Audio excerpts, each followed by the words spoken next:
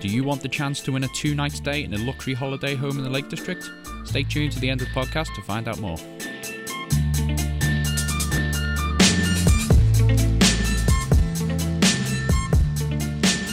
Hello and welcome to the Like-Minded Podcast. This is our first episode of the podcast and it's made by Like-Minded Productions. Now, can I just say one thing as well for people listening, because, you know, when you hear someone's voice, you get an idea of what they look like in your head. Now, although Caitlin sounds like she is an old hag, she is in fact quite young. Wow. Yeah. And whereas I sound quite young I am in fact an old hag. Yeah. Right. As far as we're concerned, there's never been a better time to launch a podcast about theatre and public performance. And over the next few episodes, we'll be interviewing a number of people from local theatre groups, public performance, and really we're here to inspire and reflect what's happening within the industry. Now, my name is Bob Towers. I'm a writer, actor, poet, and Like-Minded Productions put me on stage 4 years ago and they've held on to me ever since, and that's why they've invited me to co-host this podcast with Caitlin Bradley. Caitlin. Hello, yes, my name is Caitlin Bradley.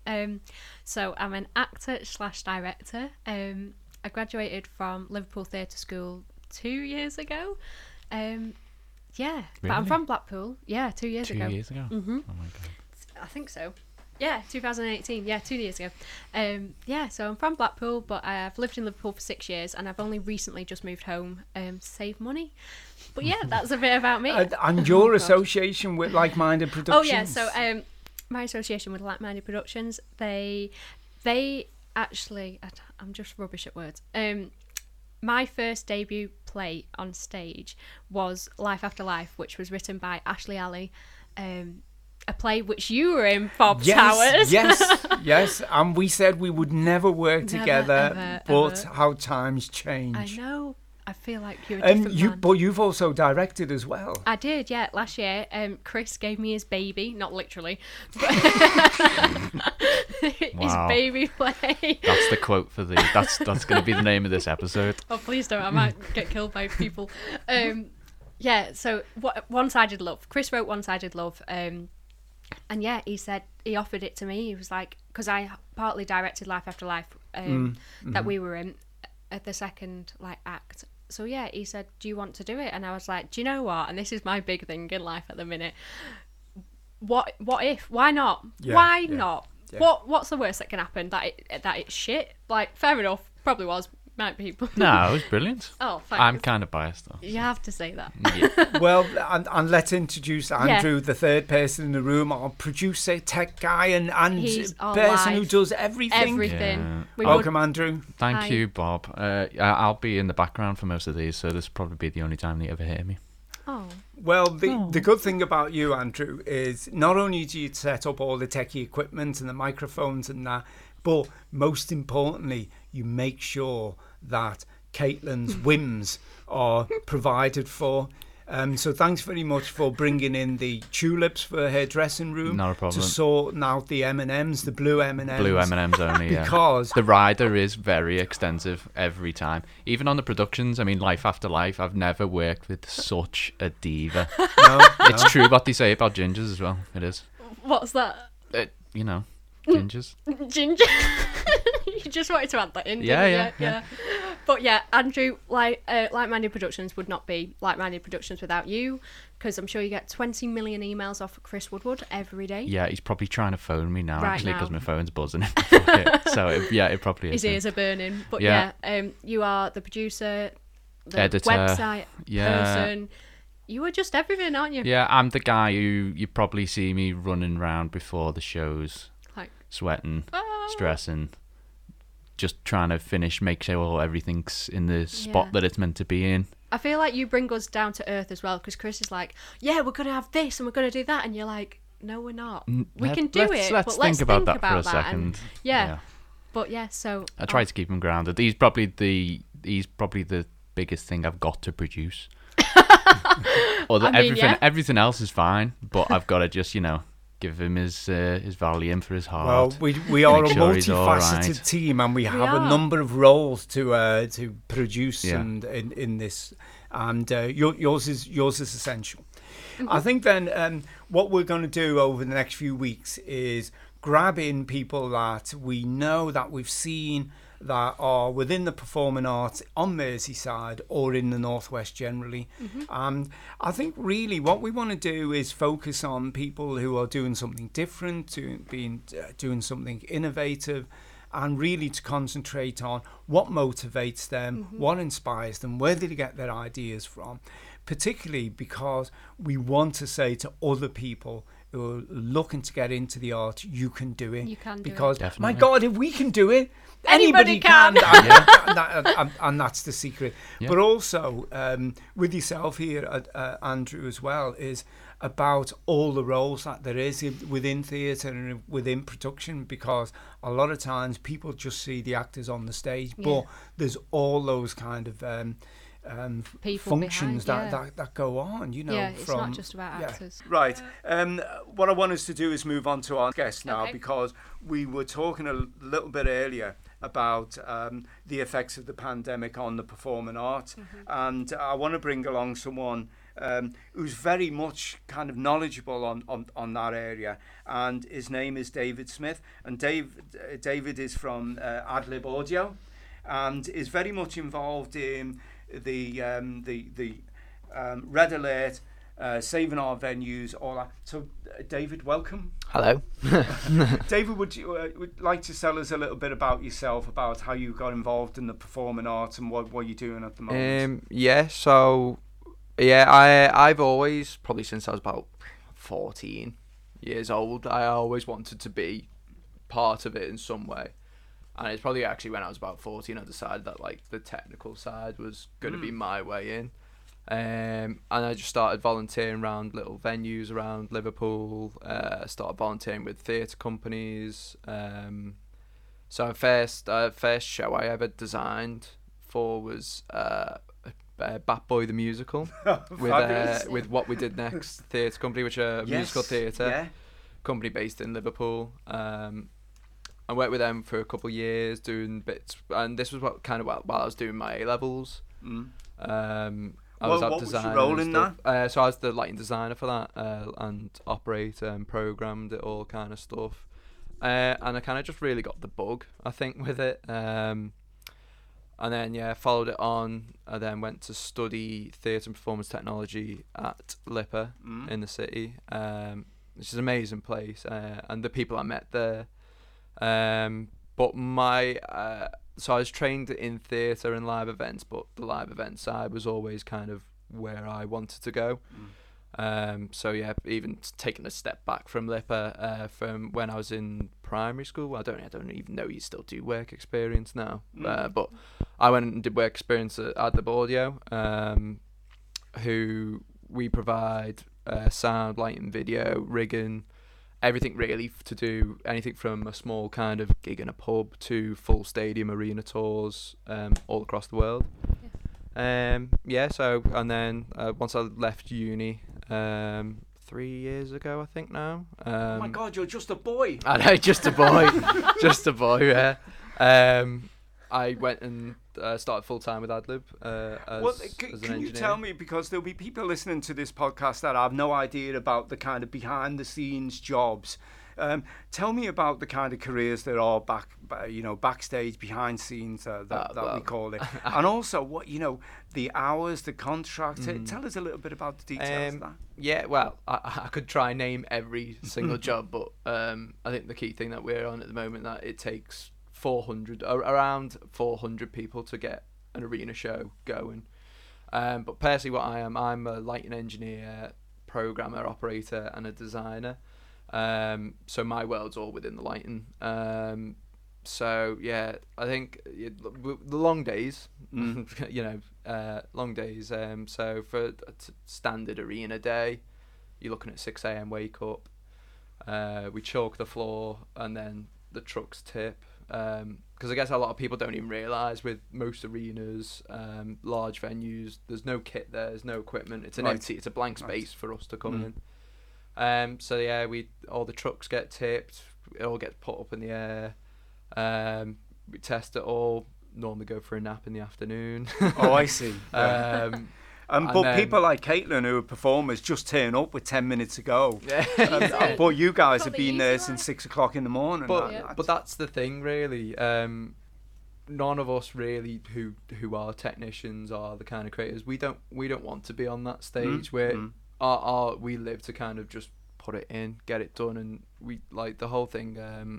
There's obviously been a lot on Facebook at the moment with everything that's happening. I saw a great thing of it's completely gone there. You fiddling around with that microphone. Waffled. Sorry, 2 minutes of mine. Well, I know. But it's like what we're doing is we're creating memories with people. That's where I was getting with it. Amazing. Like, you know, people come. You know, when you book a ticket to go to an arena show, you spend that whole, you know, could be months, could be weeks waiting to go and see your favorite artist, your favorite comedian, whatever it is. And you turn up, you know, you're in work that day, you're getting excited, you know, you finish work about, 5 o'clock, you go for a couple of beers, couple of drinks, maybe some food, then you get to the arena. We've obviously been there, we've set it up for you, it's ready for you to just come and release everything, just experience live music, live theatre, whatever it is. Like, there's no better feeling that I get as an engineer, and I get to do it every night, is when, like, you know, the house lights go down.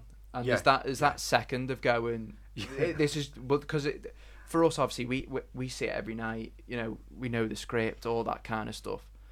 But it still doesn't get old. The minute those lights get down, you get the shivers, you know.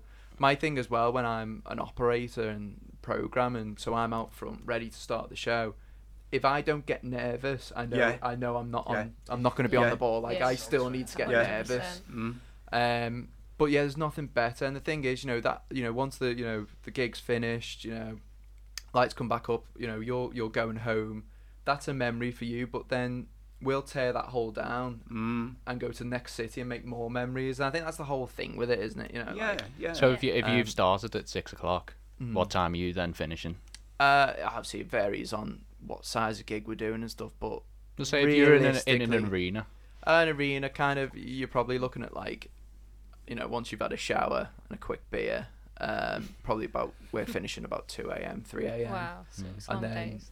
And then obviously the glamorous thing of, people think these, tour buses are amazing, because I used to think that, but realistically you're in a 6-foot coffin going down a motorway.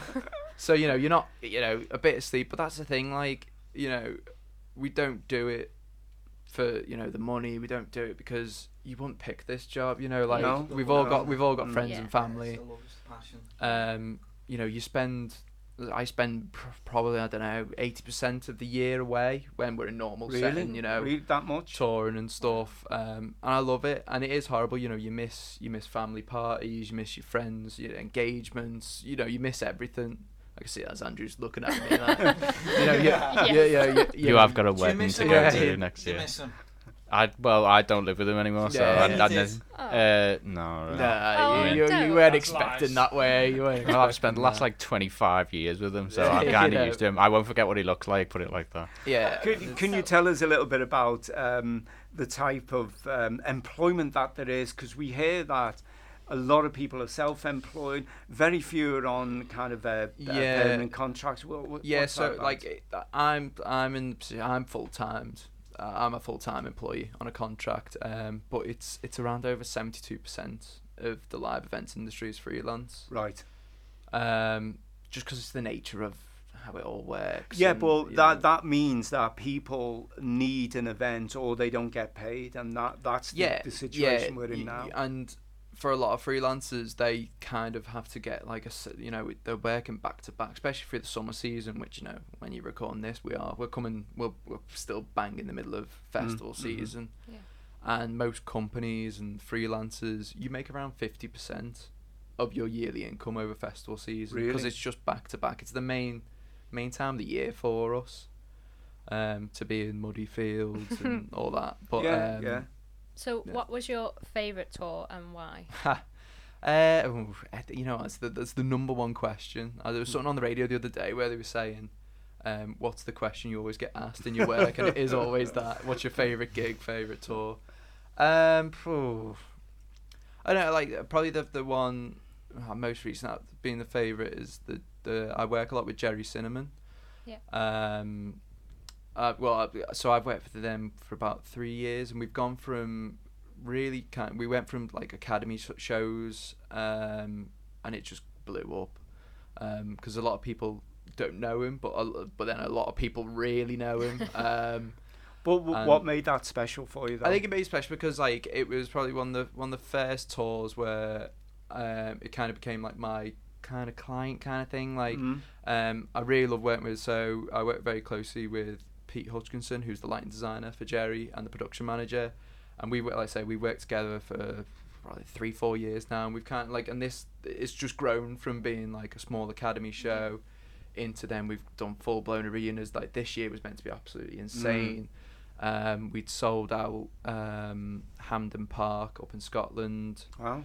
It's going to be the one of the largest outdoor shows in Scotland ever, and it's just really exciting to be part of something when it's growing, and we're starting to make what the show is going to look like, and it's a really great team of people we work with. I guess that's the other thing, you know, everyone I work with, I don't think I'd refer to them as colleagues. Like they're all friends, they're all mates. We get on because we spend so much time together. You know, it's that kind of, you know, cliche thing of going, you know, they're not my colleagues, they're my family. But they realistically, when we're away for months on end, then we do become a family. You know, Yeah. we sleep, we drink together, everything. You know, we work together. I was weird that I put drink before work.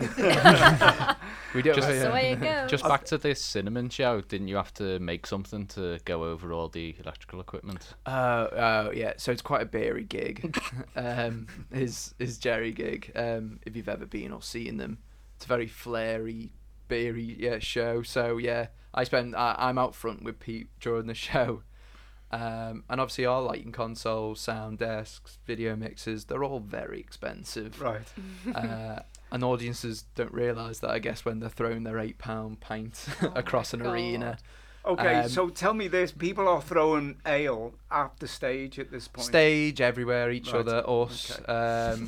So yeah, we've had to we've manufactured a load of acrylic covers now for our consoles. So it's kind of like I think the next step would be to be like full surgical vacuum unit where you just put your hands in to use it. Wow. But yeah, like I just started wearing shorts and but only wearing shorts and t-shirts at front of house because I'd be drenched by the end of the show. Oh my god. But you know, it's that saying, if it's cold, it's all right. And it hits you, you know. Yeah, that's just the way it is. I want to explore the stuff with you about the coming back of live events. You were, before we started the podcast, you were telling me something about the profitability of kind of making ends meet when you're running a live event. What's your views on that? So a lot of data's being released by Plaza, who are forming the We Make Events campaign. Plaza is Professional Light and Sound Association, and they're doing amazing things. But some of the stats that they've kind of released now really kind of hit home to what, with all this kind of reopening and stuff. So the Royal Albert Hall, so once we get to 1.5 metre social distancing, with 1.5 metre social distance, the Albert Hall will only be at 30% capacity. Right. It takes, I think it's 60%, 65%, I think it was. Yeah, 60%.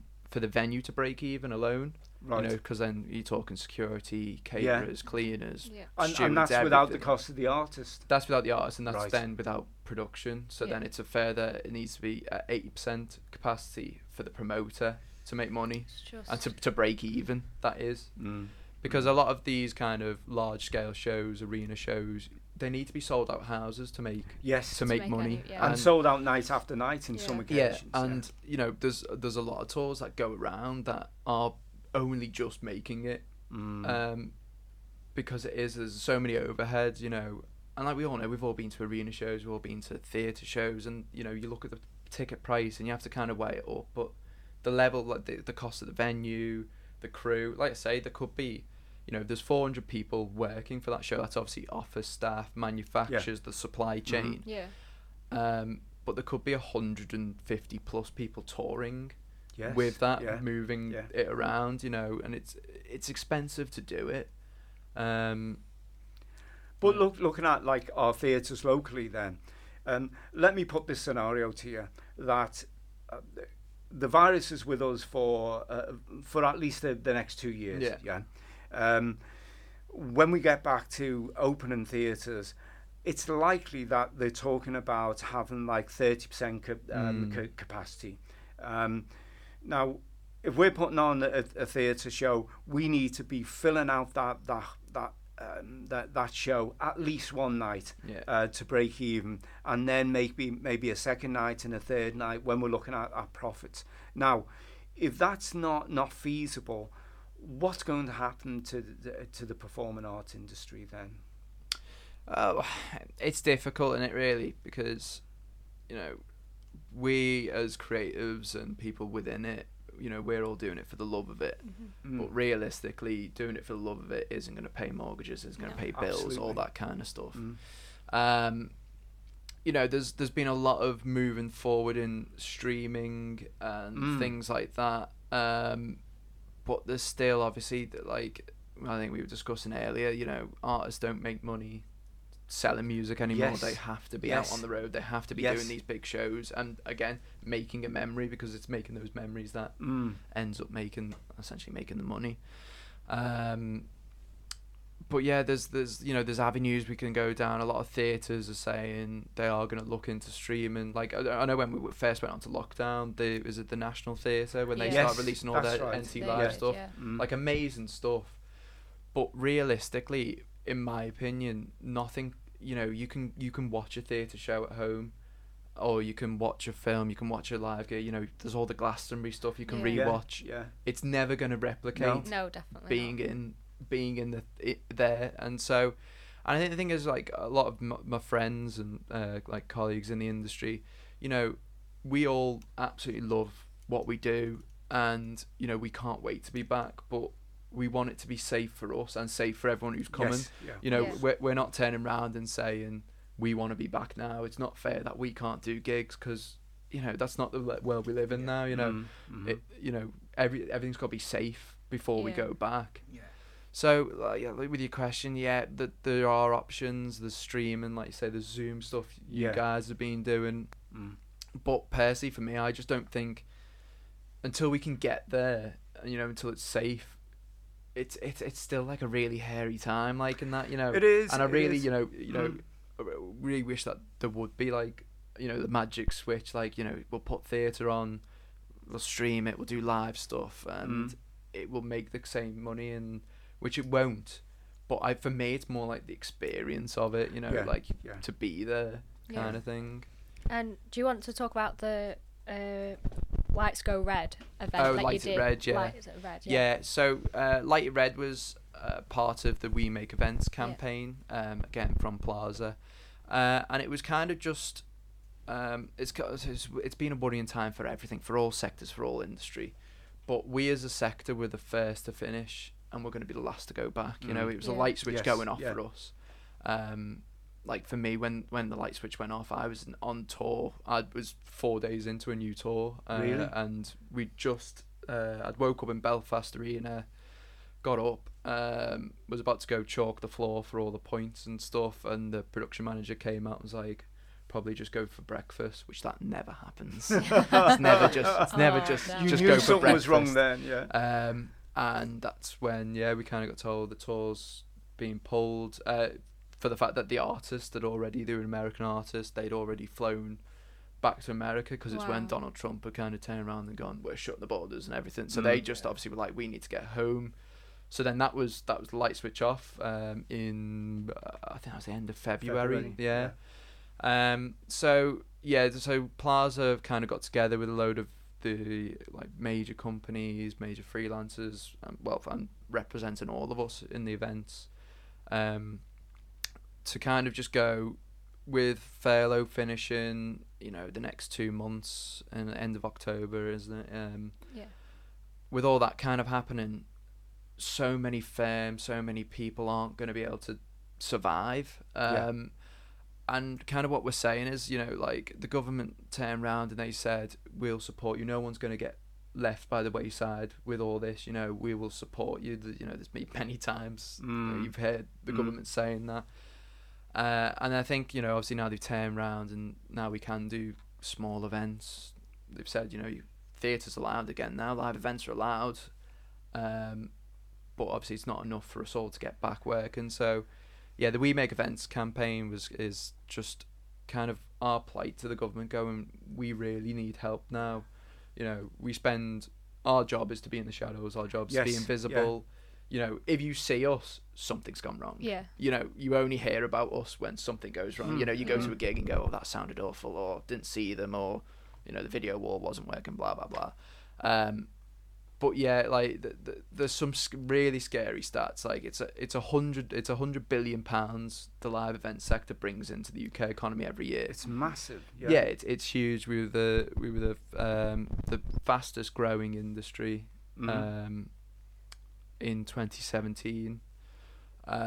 So we bring in so much, and it's not just bringing money in. Like I say, it's the experiences. It's, you know, all this, like, because you know, society's not anything without the culture. Well, and all that kind because of stuff. You know, what would it be like if a society without culture? Yeah, well, exactly. And but yeah, so the Light Red event happened a couple of weeks ago. There was over 700.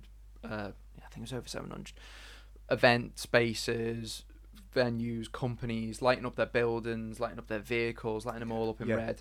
To kind of just say, look, we are here. You know, there's over 600,000 people who work in the live event sector in the UK, and like the stats of what's going to be happening over the summer. Like, I know for the fact the firm that I work for AdLib, we're looking at a potential 1/3, I think 30% of the company being made redundant. Really? Imminently? Yeah, in the next couple of weeks, really, without the furlough scheme, because, you know, they're saying it's around 70. Well, most companies are losing 70% to 100% of their income for the year. Yeah. And you know, it doesn't take a mathematician to realise if a company doesn't make 100% of their income for a year, it's just not going to survive. You know, it's not an endless pot of money around. And you know, really what we need, what the whole We Make Events thing is for, is just going, you know, realistically, we need furlough extended. We need grants, not loans, for the companies. Yes. And more importantly, I think, is just the support for the self-employed, because they're the ones that are really, really struggling. Yes, and they're the ones who miss out most in terms of those support. A lot of it as well is being worried about the skill gap that will come about. A lot of people in the industry have, you know, been to uni or they've trained for years, because you know, uni's definitely not the option always to go into. It's the way I went, but it's realistically, it's not the best option to get into the industry. Like AdLib alone, when we take on someone new, even if they've come from uni, it normally takes us around 3 to 5 years to get them trained how we do it, and like the kind of the AdLib way of how we put on gigs. So it's about 3 to 5 years before they're out on the road. So it's a lot of time, it's a lot of skill sets, and there's a big worry that these people are going to leave have to leave the industry, you know, working in shops, you know, all that kind of stuff, or just have to go because they've got to support their families. And we're going to lose those people, because by the time we actually go back, it's going to be a major risk for them. Where are the people? When we do go back, you know, it's going to be a major risk for them, you know, coming back to it. And you know, there's also the thing of, you know, they might then get this new life of, you know what, I get to see my kids every night, you know, I get to see my family. So I can do everything, you know. I'm not sleeping in a coffin going down the M6. Side point, whoever made rumble strips on roads, they never thought of us. They really didn't think of us. I think though, Caitlin, tell me your view on this, because I think there's two things here. There's the physical kind of we can't go back because there's a virus and whatever. But then there's a kind of psychological thing, because we've not been in crowds for a long time now. And that has had an impact on people's psyche. And people do get freaked out when they're with a crowd, when they're in a crowd. And I think if we said, okay, venues are open tomorrow, would you go? Because you think that, well, hang on a sec, how safe is it? And really, if I'm sitting shoulder to shoulder by someone, and they suddenly sneeze or cough, I'm going to be freaking out. Now, especially the kind of gigs you go to where you're in the mosh pit and you're jumping up and down and like sweating. And you're painting such a bad picture of me, Ania. We all know. Oh, wow. Thanks, Bob. But no, I completely understand where you're coming from. Yeah. It is a nerve-wracking time, isn't it? I wouldn't go to... I'd definitely go to theatres, and that's the thing that's really annoying me. You can go sit in the pub with no face mask on, right, don't get me started, and sit and drink whatever till whatever time, and then you can't go and watch a show which will be like further away from you and sitting in responsible seats with a face mask on, and yet you're not allowed to do it. Yes. I just think it's stupid. Well, when you think about it, if you're on an airplane, you are sitting closer. Well, even closer, You know, but you're allowed to go there. But you're allowed to go, but we can't do that with it all comes back to the businesses that are running the theatres not making any money from having a third of the seats full. Yeah. It's and that's the viability issue that David was talking about. Yeah. I think though, David, from what you're saying though. There's going to be some kind of hibernation where we're just not able to do some stuff at the moment. But then there will be people who are doing kind of things online, doing things in a different way. There's the socially distanced stuff that's going on. So I think that this will affect us kind of long term of definitely. What it's going to look like. It's trial and error at the moment. Like it's difficult. There's so much there's been like potential driving gigs and stream and stuff, and now there are like some socially distanced like gigs and concerts happening, and I think we've just got to. It's a new way of thinking, isn't it? Like we've got to rethink the whole way we work and stuff, and kind of jump through the hoops and stuff, because it's not going to last forever. Yeah. Eventually we'll be back. We'll all be back. Festivals, gigs, theatre. It will come back.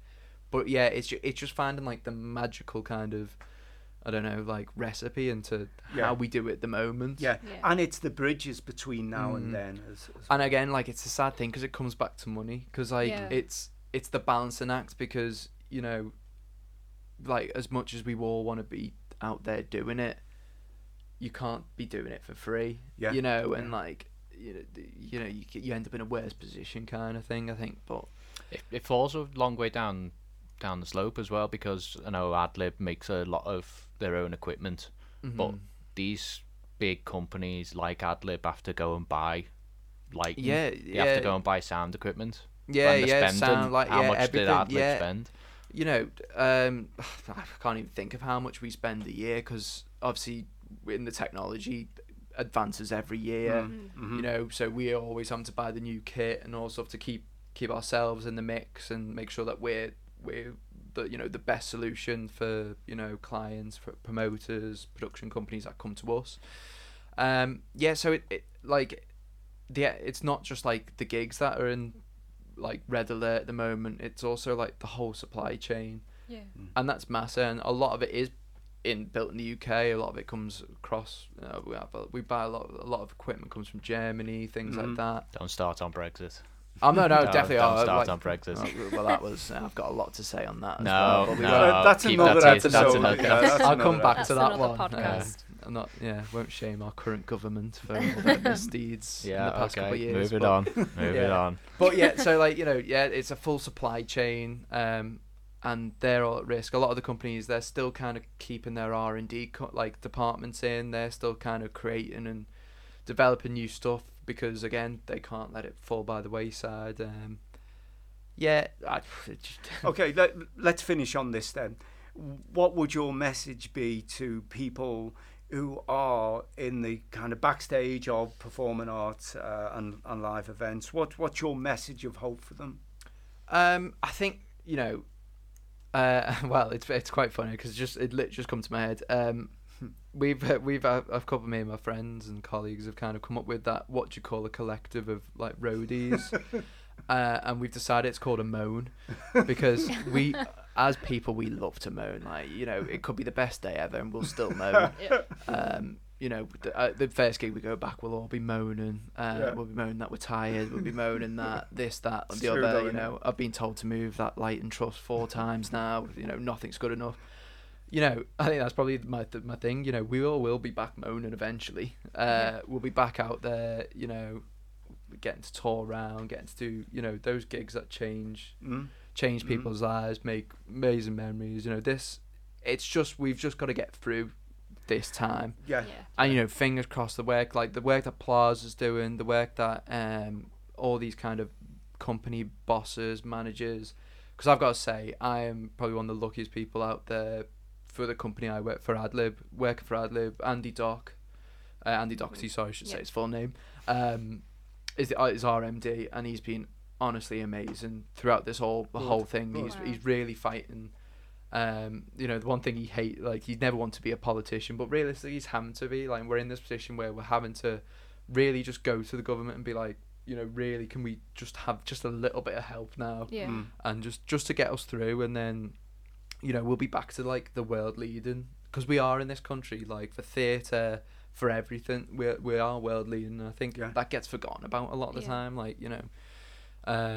But yeah, you know, we will be back. You know, when it does come back, we'll all be knackered again. We'll all be tired. I think that can be a kind of bonus, because everyone is sick of watching box sets and TV and everything. So it could be that the doors are open and everyone kind of I think, goes back. I think it's going to depend on the age range as well. Actually, when we do go back. Why'd you say that? I think I was saying, obviously, it varies in age ranges. I think 50s are meant to self-isolate. You're not meant to be here. You're too old, Bob.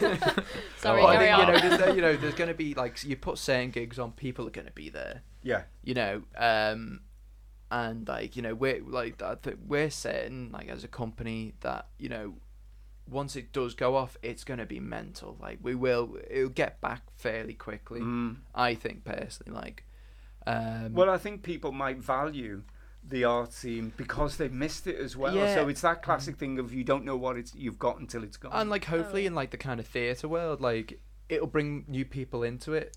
Because it's going to be, like, it'll be something new for everyone, kind of, you know, like, you know, getting back to it and seeing it. I know, I've seen something going around on Facebook at the minute, I don't know if you've seen it, where it's like, you know, the 50% off Monday to Wednesday, the Eat Out scheme, the government, why don't they do it for theatres? Pay for it, you bring so much new Yeah. people in, but thanks, Boris. Please. See, I was about to be really political then, but I'm not doing it. He's left his high horse outside. No. Not going to do any. I think that's it. All right, I'd like to thank David for coming along. Yeah, I think that's really insightful, because there's loads of stuff that I didn't know there. So that's brilliant. Yeah, but like one thing I'd say is, like, if you want any more information, just go to the Plaza website. I think it's plaza.org. I'm guessing you'll have it in something. We'll throw it in somewhere. I'm guessing it'll be somewhere, because I'm not that well prepared. I don't know the full website. But get them on Facebook, get them on Instagram, all the stuff. There's some amazing videos out there. The company I work for, if you go to our YouTube channel, which is Adlib Audio, I think, or just type Adlib, we make events into YouTube. It's an amazing video there. We'll put that on our Facebook page if anyone wants to watch it. Yeah, it's a great video. It kind of, and probably a lot of more people who are eloquent than me, a lot more than me. I've put it essentially kind of what I've said, and it really shows you where we are as an industry and what we need, and what help we need, and also it has some great clips that, like, really do like it made my, like, when I was there on the Tuesday, it made, like, my hair stand on end. Like, it was just seeing what we do, and, like, you know, we'll get back to it. It'll be fine. But thank you. So thank you so much. Can I I've just got one final question for David. Oh, go on. Why is it that you think that Mum and Dad prefer me over you? We knew this would raise its ugly head. Here I am being like... So who's the favourite? Firstborn, I'm the favourite. You're the favourite. No, it's definitely me. I'm the favourite. It would be me, because I'm the youngest. No, but I'm the oldest. Right. I know it's time to close now.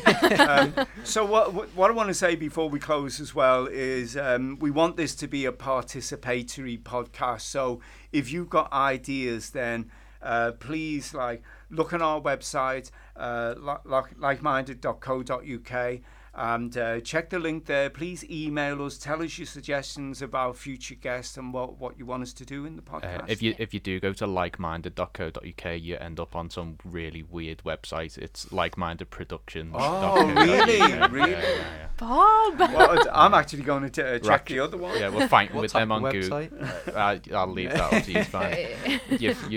We're fighting with them on Google search at the moment, but we do come out on top if you just type Like-Minded in. So.